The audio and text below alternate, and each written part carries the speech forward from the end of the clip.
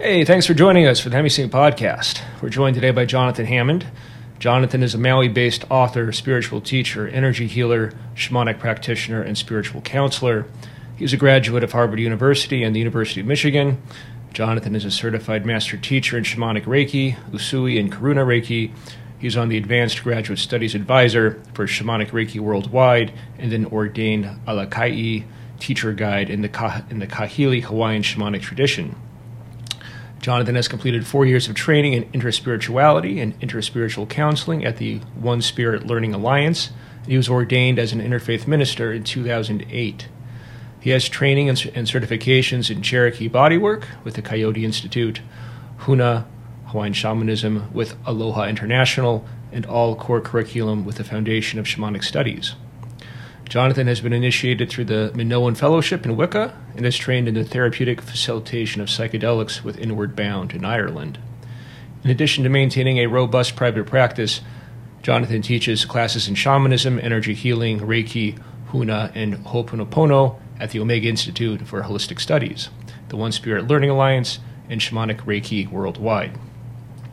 Jonathan lives on Maui and is in private practice in Kihei, Hawaii, and online. Here's Jonathan Hammond.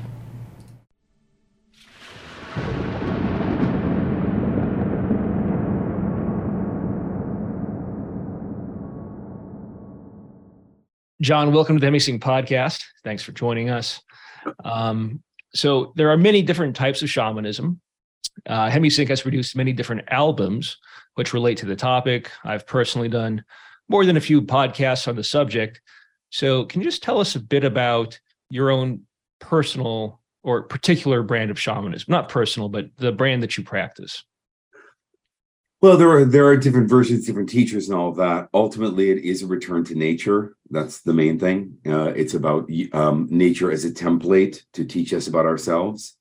When you think of humans, we're actually the children on this earth, and the nature beings, the plant people, the stone people, the animal people have been around a lot longer than we have, and humans have the unique ability as children to think that they can become something other than themselves. Think that they can become something different. They can live in mentally constructed world rather than the reality of the here and now, and rather than living from our own essence, in the same way that the shark only wants to be itself or the daisy only knows how to be itself. We have this unique ability and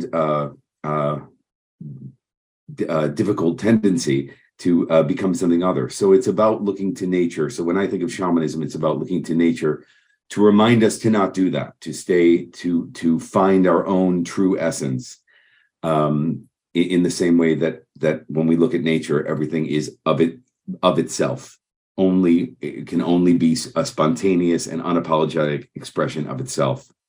And we as humans are trying to do that too. And when we do, we get a lot of help from the upper world spirits, and we find a kind of flow, because we are flowing with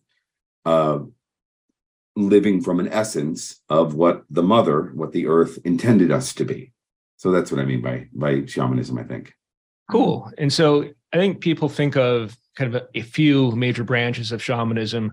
Probably most prominently here in the States is the Native American tradition, but there's also a very active Asian tradition. And yours is mostly based on Hawaiian shamanism, correct? I mean, you actually live in Maui, and I live in Maui. Yeah. Someone's got to do it, Garrett. Yeah, tough life. Yeah, tough assignment. But I landed on Hawaiian after I had worked with shamans on 3 different continents and studied a lot of different teachers and different traditions. And a couple things that I saw, which was that there really was a universal shamanic paradigm in whether or not I was in Bali, whether or not it was in Brazil, whether or not it was Native American shamans. That was very much clear. But the thing about the Hawaiian piece was that the Hawaiians had a very psychological aspect to their indigenous teachings, which I really liked, because I'm a bit of a that's the work that I do, and I'm a bit of a psychological nerd, and to find an earth-based tradition that was mirroring so much of what we understand about contemporary psychology and transpersonal psychology in particular was really exciting. And that really did come from the Hawaiian tradition. Cool. And so there are quite a few terms that we kind of toss around casually, or, Hawaiian terms that we toss around casually as mainlanders. But let's just start with the most probably common one of all, aloha. Can you talk a bit about what that means?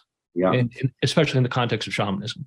Yeah. So aloha there are two different syllables that you can look at. Alo, which means to share, and ha, which means breath, or oha, which means joy. So aloha is to share life, to share breath, to share joy with another.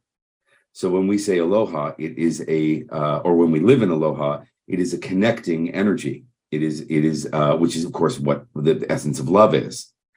And another concept in Hawaii is a concept called malama ka'aina, which means to love the land as you would love a sibling or a parent. So the idea being that and Hawaiians really do feel this. So imagine being somewhere, living somewhere where you say, I love this place so much. And with that fullness and I love this land, and I'm so grateful and humble to be here. And to walk on this land is such an honor. And then to say aloha to someone, that it's really coming from that place. So that's aloha. Aloha brings things together. It connects. It's a connector, just like love is. See, I think lots of folks think that aloha just means hello or goodbye, but it means so much more than that. And that is a common thread that you find throughout all Hawaiian terms, including the word Hawaii itself, right? Right. Hawaii, ha, which means breath or life force, vai, which means water, and I, which means the supreme. So it is where where breath and water and life come together. That's what that means. Yeah, the Hawaiian language is really fascinating. I'm certainly not a scholar on it, but it's fascinating in that everything in it, every syllable in it contains multiple meanings, and everything you can think of as a kind of verb, which means that it has this lived quality, just like the nature of reality itself. Everything is almost a gerund. So it's Hawaii-ing, so to speak. It's that energy, or aloha-ing, it's that energy. It moves, it has movement in it. Yeah. And I think this kind of underscores the importance of language, just in culture and in mindset. And as part of that, it really highlights how spirituality in Hawaiian culture is a serious practice. It's an entire lifestyle. It permeates the culture. Whereas, on the mainland or in Western society in general, it's kind of more of a hobby, isn't it? Yeah, and honestly, if I had to be honest, I'd say it's more of a hobby here too. I think okay, fair enough. Meaning that I think that this place it has really been colonized, and I think that, and I've seen this in other indigenous cultures that I've worked with and that I've studied, and a lot of the anthropological material talks about this too. Is that a lot of these cultures, they now want cell phones and they want fancy cars and they want the things that the modern amenities that make life easier. And so a lot of times it's the students of these indigenous cultures that actually help keep it going in some way. It's pretty audacious for a Caucasian guy to write a book on Hawaiian spirituality. And what I found is that the Hawaiians, who are now my friends, I live among them. I literally live in a community where I'm not with just the rich white people, down the street. I live in it with those people. And what I found more than anything else is that the Hawaiians say, "Wow, you care enough to invest in us," and that's not something that you see very often. So yeah, and I think that living a true spiritual life, is more than anything else the confrontation of our own compartmentalization of living a spiritual life. So it is about taking it way past hobby. And into every action that we take and every breath that we breathe. And part of doing that, or really the essence of doing that, is this concept of huna, isn't it? I mean, that's kind of what's been lost in treating, Hawaiian shamanism or spirituality in general as a hobby. Can you tell us about huna and what it means? Yeah, so huna, the huna that I know, huna means secret. That's the essence of that word. But a secret not being something withheld, but something that is difficult to see, like fine sea spray or dust, something that's there but it's hard to see. Which of course is the essence of any esoteric wisdom. It's what's underneath. It's what's underneath the explicate reality or the outward reality. So huna is a philosophy, a spiritual philosophy made up of a bunch of things, but certainly 7 ideas that help us align with the nature of the unconscious mind, that the nature of love, the nature of the present moment, the nature of how energy works, and they're very simple ideas. But when you learn them and you adhere to them, they open you into a shamanic cosmological viewpoint. And way of seeing the world that puts you in flow with what we were talking about earlier, which was being more like nature and learning how we use the power of our own minds and our own intentions and our own actions to consciously create our life and evolve appropriately and evolve in a way that we were meant to evolve. The sense of, we're wired toward our own creative evolution. We can feel it. When you take an action that feels right and good and growthful, you can feel it. There's a felt sense to it. And when you do it the other way, there's a sense that it doesn't feel right. So we are wired toward that. And huna helps us align our mind in congruence with that. So how do we open to that more fully? We all kind of have our own history, our own patterning, our own limitations. How do we open to that as part of serious spiritual practice? Well, I would say the main thing is, what are you thinking about? What are you habitually laying your consciousness on? If you think of awareness as a screen of reality, and that reality shifts and changes based on what you project onto it. So in other words, the outward reality is simply a reflection of the inward reality, and you will create in your outward reality a reflection or a mirror of what your inward reality is. Or another way to say it is that the waking dream is simply a reflection of the inward dream. What are you thinking about? Where are you laying your consciousness? What are you? It's that, and love begets love, fear begets fear. The hatred begets hatred. Hope begets hope. Believing that you can begets believing what you can in the outward world. Yeah. So it really is about like really being conscious. That's what inner work really is. What am I doing? What's going on? Oh, there's a thought form. Do I want to take it up? Do I want to sit it inside me and see through its eyes? No, it's not going to get me where I want to go. I see you there. You're my wounds. You're my habits. You're my parents. My parents' programming. But I'm not going to take you out because I'm going this way. Mm-hmm. So another way to say it. Go ahead. Sorry. Oh, okay. So just a couple interesting concepts that I heard in there. So the first is that there's this idea that consciousness is really what is primary. Consciousness is defined by our thoughts, by our feelings. And then the second interesting thing that I heard in there was this concept of dreaming, the inward dream, the outward dream, but they're both dreams. Mm-hmm. Yeah. If you think of a sleeping dream, the easiest way to understand a sleeping dream is that everything in the sleeping dream is a reflection of something about you. That's the easiest way to begin to understand or interpret a sleeping dream. So if you think of the waking dream and everything that happens and that you see and all the cast of characters in your waking dream as symbols or dream characters of your inward dream, or as a reflection of something about you in the same way, that's really great information. So that means that in your outward dream, if you're not getting what you want, there is some sort of congruency or sympathetic vibration inwardly with whatever you're getting in the outward dream. So that's just a way to think of it. Mm-hmm. And so maybe let's talk a bit about how Hawaiian shamanism works. So here's another term that we hear quite a bit in pop culture, the idea of the kahuna. So what's a kahuna? Well, kahuna is a Hawaiian version of another word that is now used cross culturally, which is the word shaman. And shaman is a healer, a healer of what? A healer of relationships. The relationship we have between our mind and our body, the relationship we have between ourselves and others, the relationship that others have with others, and the relationship that we all have with the earth.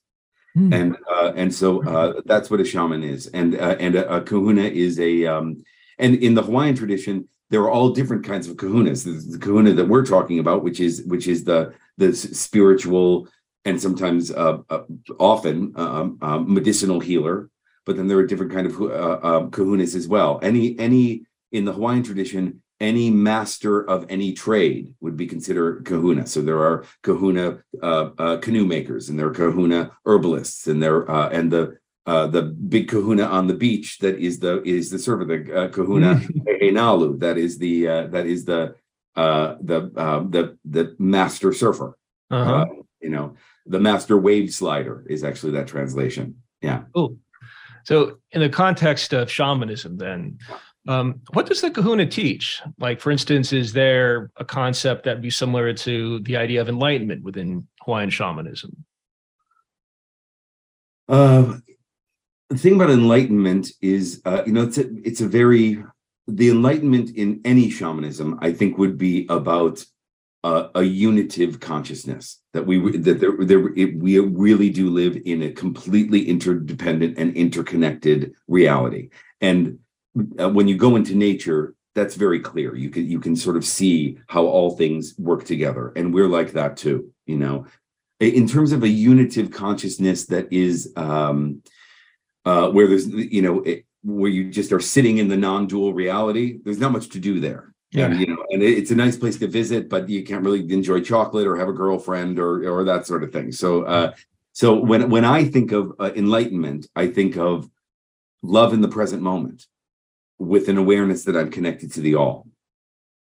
Mm-hmm. We tend to be simple in shamanism. So yeah, no, that's beautiful. So just in case this isn't fully landing with folks, how would you describe the feeling of living from this connected place? Like, as a practical matter, like, what are the hallmarks of your everyday living if you're in tune with this? A sense that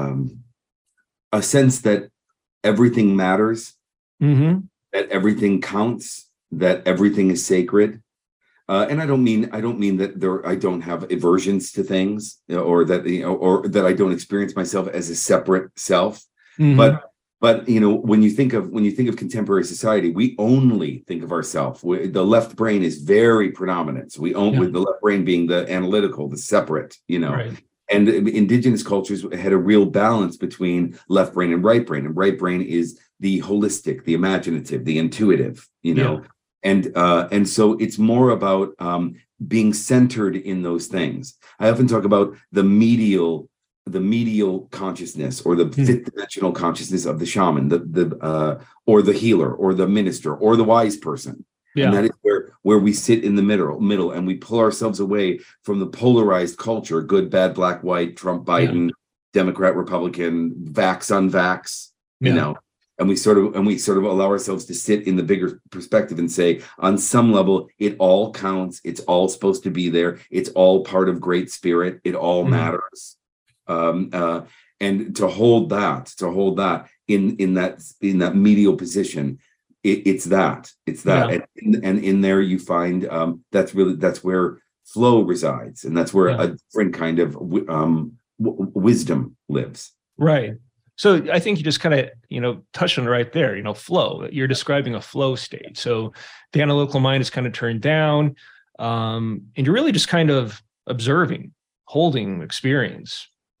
Moving with experience, and really, it's about it's Joseph Campbell. It really is following what is pleasurable, following your bliss, the bliss that comes without a hangover. But following that and avoiding that which doesn't feel good, and because that's what nature is doing. That's exactly what nature is doing. Yeah.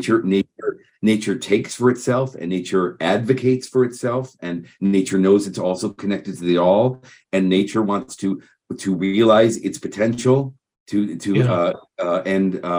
And to be in that place, and to hold that intentionality for yourself, Mm-hmm. to enter you into the same flow that nature is doing. Mm-hmm. It sounds so simple and blissful to enter into flow. What do you think are some of the common challenges or obstacles that you see people encountering? Well, there's a personal one and a sort of a sociological one. The personal Yeah. one is if you have a thought that does not have growth or creation or evolution in it, Hmm. it's not a true thought. It's Hmm. not a true thought, because that's not the nature of reality, and that's not the nature of nature. So the first thing personally is just to look at those habitual thoughts that have no growth, that have no creation, that just enter you into a kind of bleak stuckness. They're Yeah. not a free thought. There's another way. That's the first thing. And Yeah. the second thing is to turn down the volume on the overculture, which Mm-hmm. has a vested interest in you not following your nature, who has a vested interest in you not being spiritual, who want very much to enslave you, Yeah. to lend your soul and your spirit to someone else, to a job, to an idea, to a fitting in, to a keeping up with the Joneses, to a story, Yeah. and to turn down the volume on that and come back to your own nature and say, I see you there. I'm going to live alongside the overculture, Yeah. but I'm not submitting to to the fact that I was born into it, and the expectations and assumptions that I will assimilate to it. Mm-hmm. That's the work. And so, in this context, it sounds like when you say, that's not true, or you reference true thought, you're actually referring to true in the sense that it's not egoic. It's derived from source or from gnosis. Am I kind of getting that correctly? Yeah. Okay. Yeah. Just that we are everything. We are supposed to be evolving. We are supposed to be creating ourselves further. We are supposed to be following that inner essence to realize potential. Yeah. And when we adhere to those thought forms that say you're not good enough, you're not smart enough, you're not rich enough, you're not something, you don't look right, whatever those things are, those things don't have any essence of growth and creation in them. Gotcha. And in that way, they're not even real. And you talk about fear as being kind of the primary factor that keeps us locked into these fixed mindsets, these rigid ideas of conformity, of having to fit in, of keeping up with the Joneses. Yeah. How do you kind of work with that? How do you work with fear? Well, the thing I don't understand about contemporary psychology is that faith isn't really a thing. It's not one of their tools, which is very strange to me, because the only way to traverse, going from here to here, is through the faith that it's going to work out. The faith that it's worth the risk. Anything new, anything that is creative, is going to have inherent risk, and there's going to be doubt. Mm-hmm. And when you've examined it and you know that it's right for you, then it's about mitigating the fear through faith. Yeah, and that's all we have. That's all we have. So, and if you think of the nature of courage, what is that? That's moving forward despite the fear. That's what courage is. And so that's our work to do. That's our work to do. So, in your writings, you define fear in a way that I thought was pretty interesting, and I'm not sure that I've seen before, but you described it as an adverse reaction to a possible future state of permanent stuckness. Did I say that? I did say that. Yeah. That's right. And again, that's the thought form. That's the thought form that has no movement in it. Mm-hmm. Permanent stuckness, that I'm going to find myself somewhere with no way out. And usually not only with no way out, but where everyone's going to laugh at me. Teresa of Avila, a great Catholic mystic, she talked about that the reason why we don't follow the spiritual path or follow our own growth or make choices towards our development that feels spiritually guided is because of the fear of humiliation. Which I think is such an interesting way to say it. That if I follow that, if I think of myself as more than what I am, I might be humiliated. Mm. you know, and I think that's something to look at in your own process or in a therapeutic process. And so when you talk about faith as being the way out, you're really talking about faith in the idea that it's going to be okay then. Am I getting that right? Yeah. If so, a very a sort of shamanic conception of the universe is that we have a seed, we are a seed, and in that seed contains all the programming that will lead towards our growth, development, our interconnection with the all, our realizing our potential, and that there is light or an angel or the sky father or the spiritual energies that stand over that seed and say grow, keep going. And so we're made of both. If you think of the Big Bang, you know, we essentially we're here on Earth and we are of the mother, but we are also of the sky. We are also part of that star material or that heavenly essence. And so if we're following our Earth evolution and our Earth growth and our Earth programming, as well as the heavenly evolution that says I will help. I will help you. I will organize things. I will inspire. I will create relationships so that you can do that. All right. Well, so cool. So this takes me into a topic that I wanted to cover with you then. So people always want to know, you know, okay, well, tell me about the goodies. So how do we kind of use this to manifest things that we want, things in our life that serve us well? Well, one of the first principles of Huna says that the world is what you think it is, meaning that the world becomes what you're thinking about. So I'll give you an example. So I'm a blue collar boy from Michigan, and I live on Maui. This is not. I didn't just waltz over here. And if you don't think that I traversed my own doubt and fear around that process, I most certainly did. As I was thinking, I was enraptured with Hawaii, but I didn't know how to get here. And I began to watch a show on HGTV called Hawaii Life, and there are 19 seasons of that show, and it's watching people buy property in Hawaii. I've seen that show. And I watched every episode, and I watched them more than once. Yeah, and I watched them more than once, and I watched people being told what the price is and buying it and moving to Hawaii. And then when I got bored with that show after watching every season 3 times, I started beach hunt, bargain front, and bargain hunt, and that was just to keep it beachy because I wanted seen that too. And then I wrote a book on Hawaii, and then which took a year and lent my consciousness to Hawaii. And then when I would come here and visit, I would go to open houses, and I would allow myself to imagine, and I would allow myself to and it was through all of that, because the other principles in Huna, the third principle of Huna, a Hawaiian word called makia, is translated energy flows where our attention goes. So the creative energies of the universe are invited in through what we're placing our focus and attention on. Yeah. So in terms of manifestation, what are you focusing on? That's why what you're thinking about is so important, and to be aware of that. Yeah.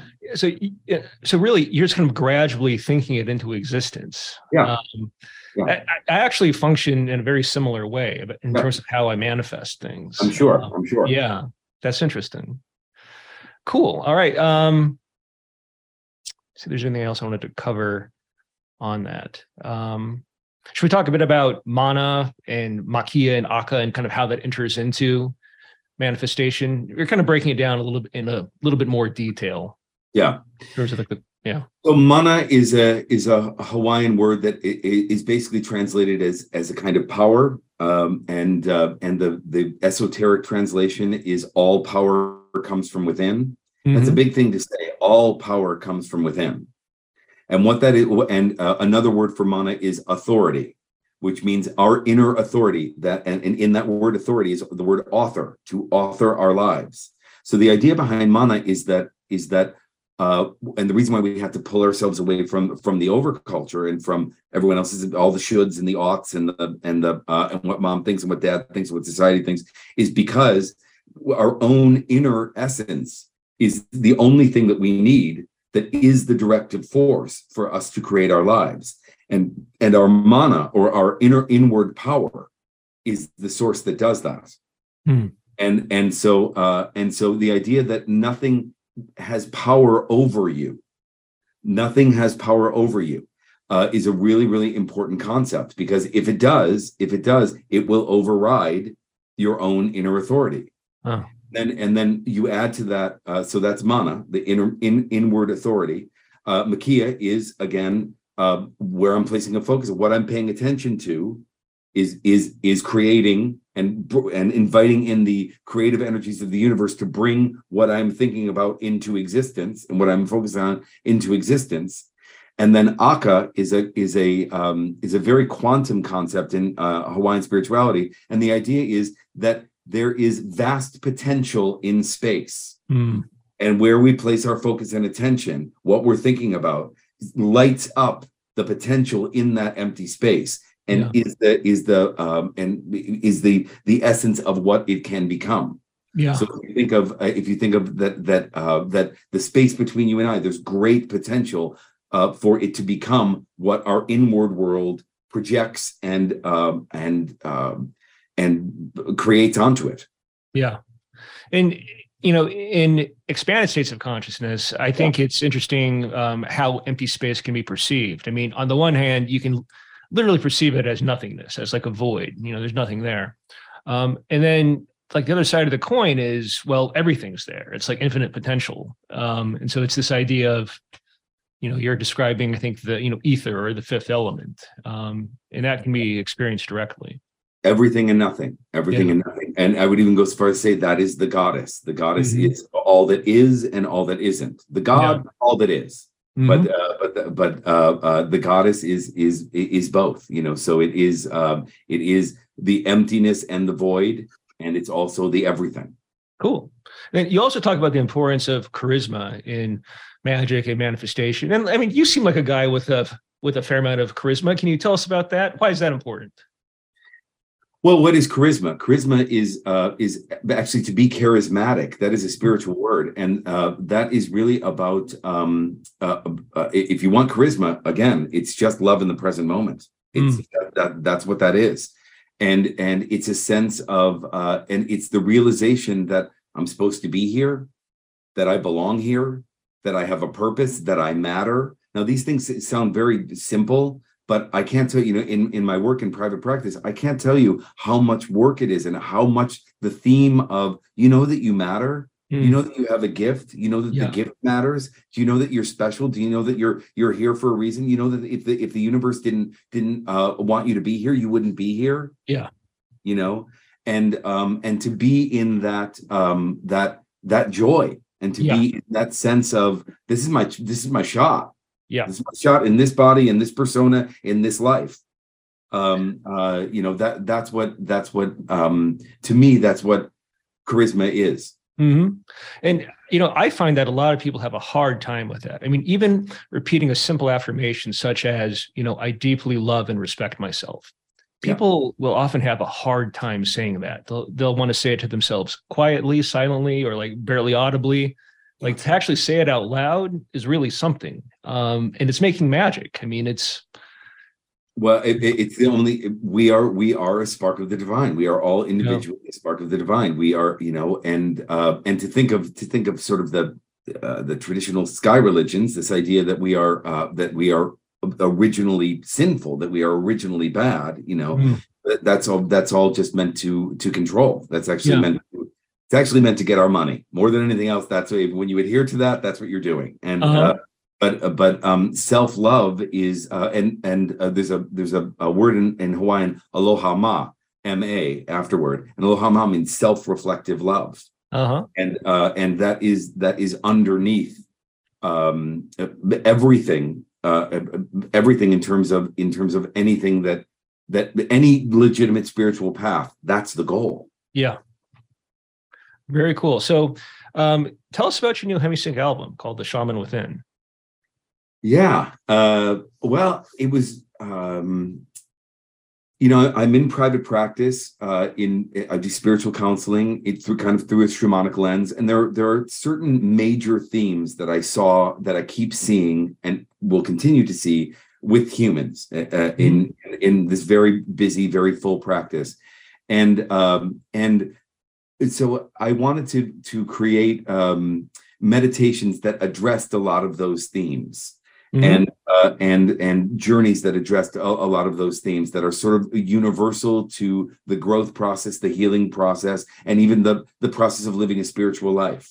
Mm-hmm. So that's what it was about. So on the album we look at a version of soul retrieval, which is where we send a part of ourselves away, usually in childhood, because we learn some misinformation about some part of us doesn't fit, and we take that back. There's a section on releasing attachments to other people, to non-beneficial relationships. There's a journey about just working with spirit guides. Mm-hmm. There's a journey about our energy system and working with the different programs in the body, in the chakras. So it was really just about like taking the major themes that I saw in private practice and giving them an essence, a sense of a thematic essence that people could follow. And then in that, there's so much more deeper to go with all of those things. But that was the idea, and I loved working with you guys. This was I also did an album, or not an album, but a class with your support underneath it as well. Yeah, right. So that first piece is the Shaman Within. That's a Hemisync album. You can get it on the Hemisync website. The next one is the Shaman's Mind. Right. This is a course you did with Glidewing that uses some Hemisync. Yeah, and that starts February 25th, and that's all recorded. So even if that's a 3-week course. And it's all recorded, so if you can't make it live, you can still play it back. So that starts February 25th, and that is a really deep dive into not only Hawaiian shamanism, but shamanism in general. And with it not only a lot of didactic information, but also a lot of journeys and meditations with all the Hemisync technology underneath that. Cool. Yeah. And then you've also got a rewilding workshop coming up. Yeah, that's March 25th. You can find all this on my website, mindbodyspiritmaui.com, mindbodyspiritmaui.com. Yeah, and so the rewilding workshop is a lot of what we're talking about. It is about coming back to nature, turning down the volume on the overculture, really seeing what that is. We are, don't mean to be too depressing, but we are in an extinction event. We are in the Anthropocene extinction. This is really happening. And it is because we have turned our back. We have separated ourselves from the earth, the thing that sustains us, the thing that we need to keep going. It's a very cannibalistic and even sociopathic thing that is in the consciousness that we've done. Yeah. And rewilding is about returning to our own nature, returning to nature. And it doesn't mean living off the grid. It doesn't mean growing your own food. It's not that sort of thing. It's about a new burgeoning consciousness that includes the holistic outlook of the shamans, of the indigenous people, along with all the technologies and all the things about modern life, and the new consciousness is emerging of those two. But we will not find our way forward if we just keep following what the culture is doing, because the culture is not well. The culture is founded now on a kind of narcissism that is very dangerous. Yeah, and on extracting from nature. Totally. I can't give any more. Awesome. And so on social media, it looks like your main account is Instagram. You're Jonathan_Hammond_Maui. Yep. Anything else you want to shout out there? No, that's you pretty much got it all. Yeah. And cool. If anyone is interested in working privately, that's the foundation of what I do is my private practice. I'm generally pretty full, but you can look on there. I have a whole bunch of offerings on there too. And I really work internationally. I have clients in Australia, clients in New Zealand, clients in Far East, clients in the mainland. So, yeah. Cool. Well, he is Jonathan_Hammond_Maui. We're at Hemisync Life on Twitter and Instagram. You can also follow me on Twitter. I'm at Garrett H. Stevens. Do you have Twitter, John, or? I'm not a Twitter guy. Not a Twitter guy. Okay. I'm actually not much of a social media guy. I'm not either. Yeah. Yeah, it's just not something that it's when you think of it's crazy about social media, and one of the things I deal with young people so much is the sense of that a 20-year-old or a 19-year-old or a 16-year-old is supposed to curate a public persona that says this is what I am forever, Yeah. and I feel so badly for them because social media, there's no sense of inward process, there's no sense of elderhood, there's no sense of it's okay that I'm not a master yet at whatever, and so it's really something that so it's not something that I really adhere to. I kind of think of myself as I'm kind of neighborhood shaman with an internet connection. That's how I think about it, I like that. Yeah. Now that could be a whole separate podcast. But John, hey, thanks for joining us for this one. Be well. Thanks for doing this album with us, and looking forward to more in the future. Appreciate it. All right, aloha and mahalo. Thanks. Thank you.